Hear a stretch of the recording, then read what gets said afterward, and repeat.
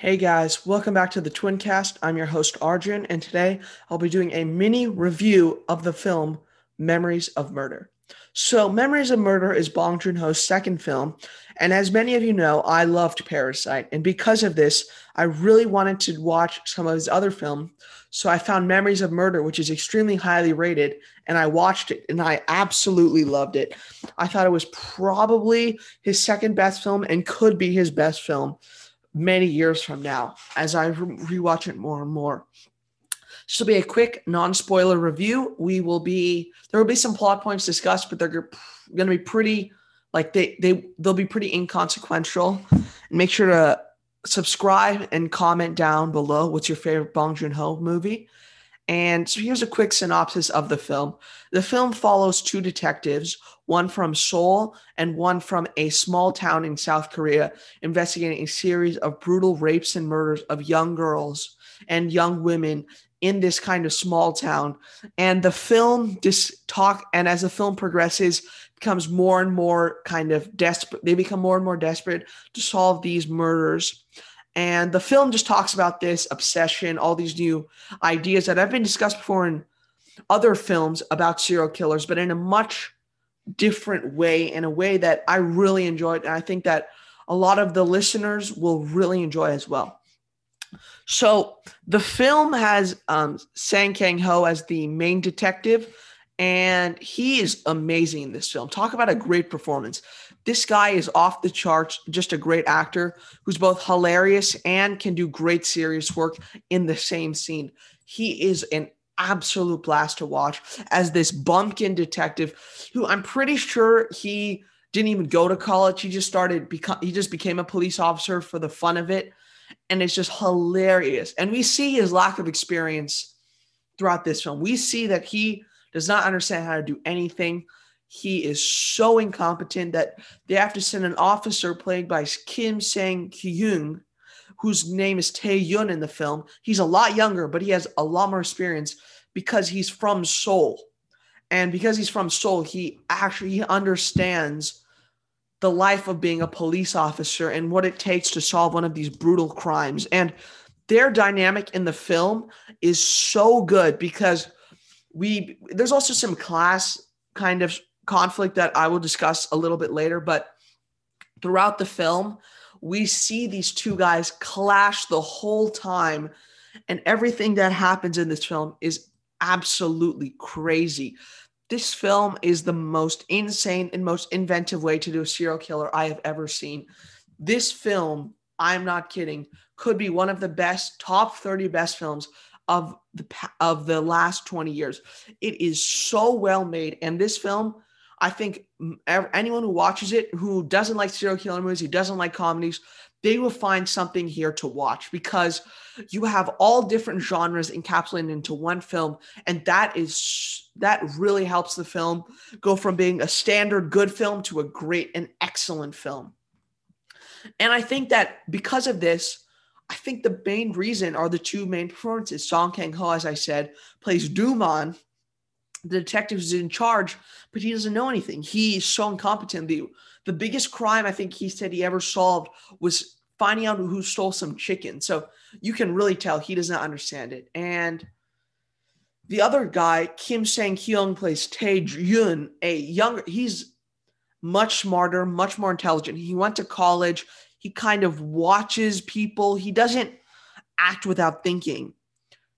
Duman is kind of tries to beat people up and try to get confessions, but this guy, he watches the community, tries to discover who's the killer and tries to understand the killer and who he is. And I think their dynamic works perfectly because each Duman represents kind of the rural, poorer areas of South Korea and how there's a culture clash between Taeyun from Seoul, which is one of the most modern cities in the world, and their clash between both poverty and wealth, as well as rural versus cities, kind of shows this discrepancy between the two, as these two areas are not just differential because of the wealth gap, but also because of there's a disconnect in these areas about life. And it's almost like two different countries that kind of collide to solve this one massive tragedy that destroys the world, that it's kind of destroying this town internally. And we also see what I don't think in a lot of films is the effect of a serial killing or a great tragedy on a city as itself. The third character, I guess you could say, is the town itself, because it's so eccentric. The people are so eccentric, and everyone there is so interesting within the film. But we begin to see that these murders are really taking a toll on this city and are kind of destroying it. And I really liked how everything in the film, how everything is kind of getting destroyed by these killers, and how there's this destruction of the soul of this town, and how both like tragedy and poverty are kind of simultaneously destroying this place, which I thought was actually very powerful stuff in the film. And Bong Joon-ho understands filmmaking. He understands how to be a great director. And this film showcases his style. It's not as glossy and glamorous as Parasite is, but it has the same style that Bong Joon-ho has kind of reinvented and created, where there's so many different genres, comedy, and in that comedy, there's even subgenres of comedy that he discusses. There's slapstick humor, physical humor, and just kind of dark humor all in this film, as well as there's thriller elements, drama, romance. There's this whole subplot with Doo-mon's wife that was hilarious. And I just think that this film has so much going for it that I think any viewer trying into international films should be introduced to this one as well as Parasite, because they will see how amazing the filmmaking is from South Korea, and they will fall in love with international cinema because of this film. I really do. I think that it's very, very, they're both great characters. And not talking, I just want to go over and talk about some of the plot itself. I won't go into get into any spoilers or anything, but there's kind of this thing where there's this idea of how Doo-mon wants to solve these crimes very quickly, right? There's this also discrepancy in police work between these two. And what happened was it's kind of Doo-mon and his partner who actually gets tetanus. That's another subplot, but how they're beating suspects and treating them very poorly in order just to solve this case. Because there's this feeling of desperation in the film that we really begin to see. And however, when Tae-yoon comes to this town, he doesn't feel that desperation, and he's trying to build a case through normal ways of building cases called such as, like, I don't exactly know how to describe it, but kind of police work rather than use of violence and other means. And this is an interesting juxtaposition between their two styles. But however, as more and more murders and rapes begin to occur, we actually see Tae-yoon begin to lose a little bit of his humanity.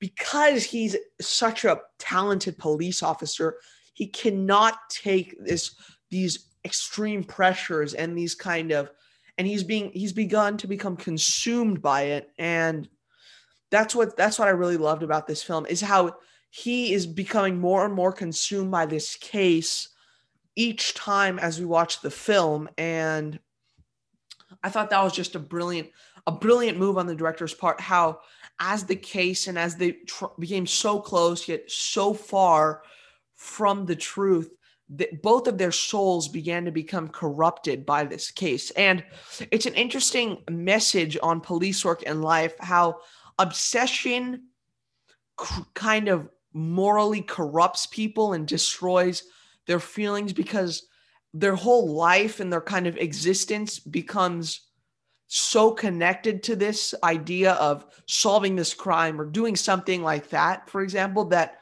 they really lose any humanity that they ever had. And I think that Tae-yoon, we don't know what happens to him, but we see that at the last scene of the film, we see that Doo-mon because he saw so self-destructive being a cop, he gives up being a cop and just becomes a salesman of blenders, for example. And while that's kind of an odd like turn of events, it's understandable because both characters just they can't do anything but ruminate about this case, but just being a part of it, and they just have to, both of them just give up at the end because it's too destructive for what's happening to them. And I thought that was a really brilliant message that that Bong Joon-ho was portraying and giving to the audience. So I really enjoyed that aspect of the film as well. And I think that anyone who watches this film will kind of see the message that he's trying to portray to the audience, which I thought was awesome. And I think this film has the kind of stark change in tone and mood, but it's not stark. It's blended so well together because the elements of light and dark are intertwined so much that when we just becomes full on super dark, it we begin to we don't feel that stark contrast, but we see this natural progression occur. So I would just like to say this movie is absolutely brilliant. Make sure to rent it on Amazon. It's first time it's ever been in the US, and I think everyone should go out and watch it. I want to say thank you so much for listening to this episode, and we'll see you next time.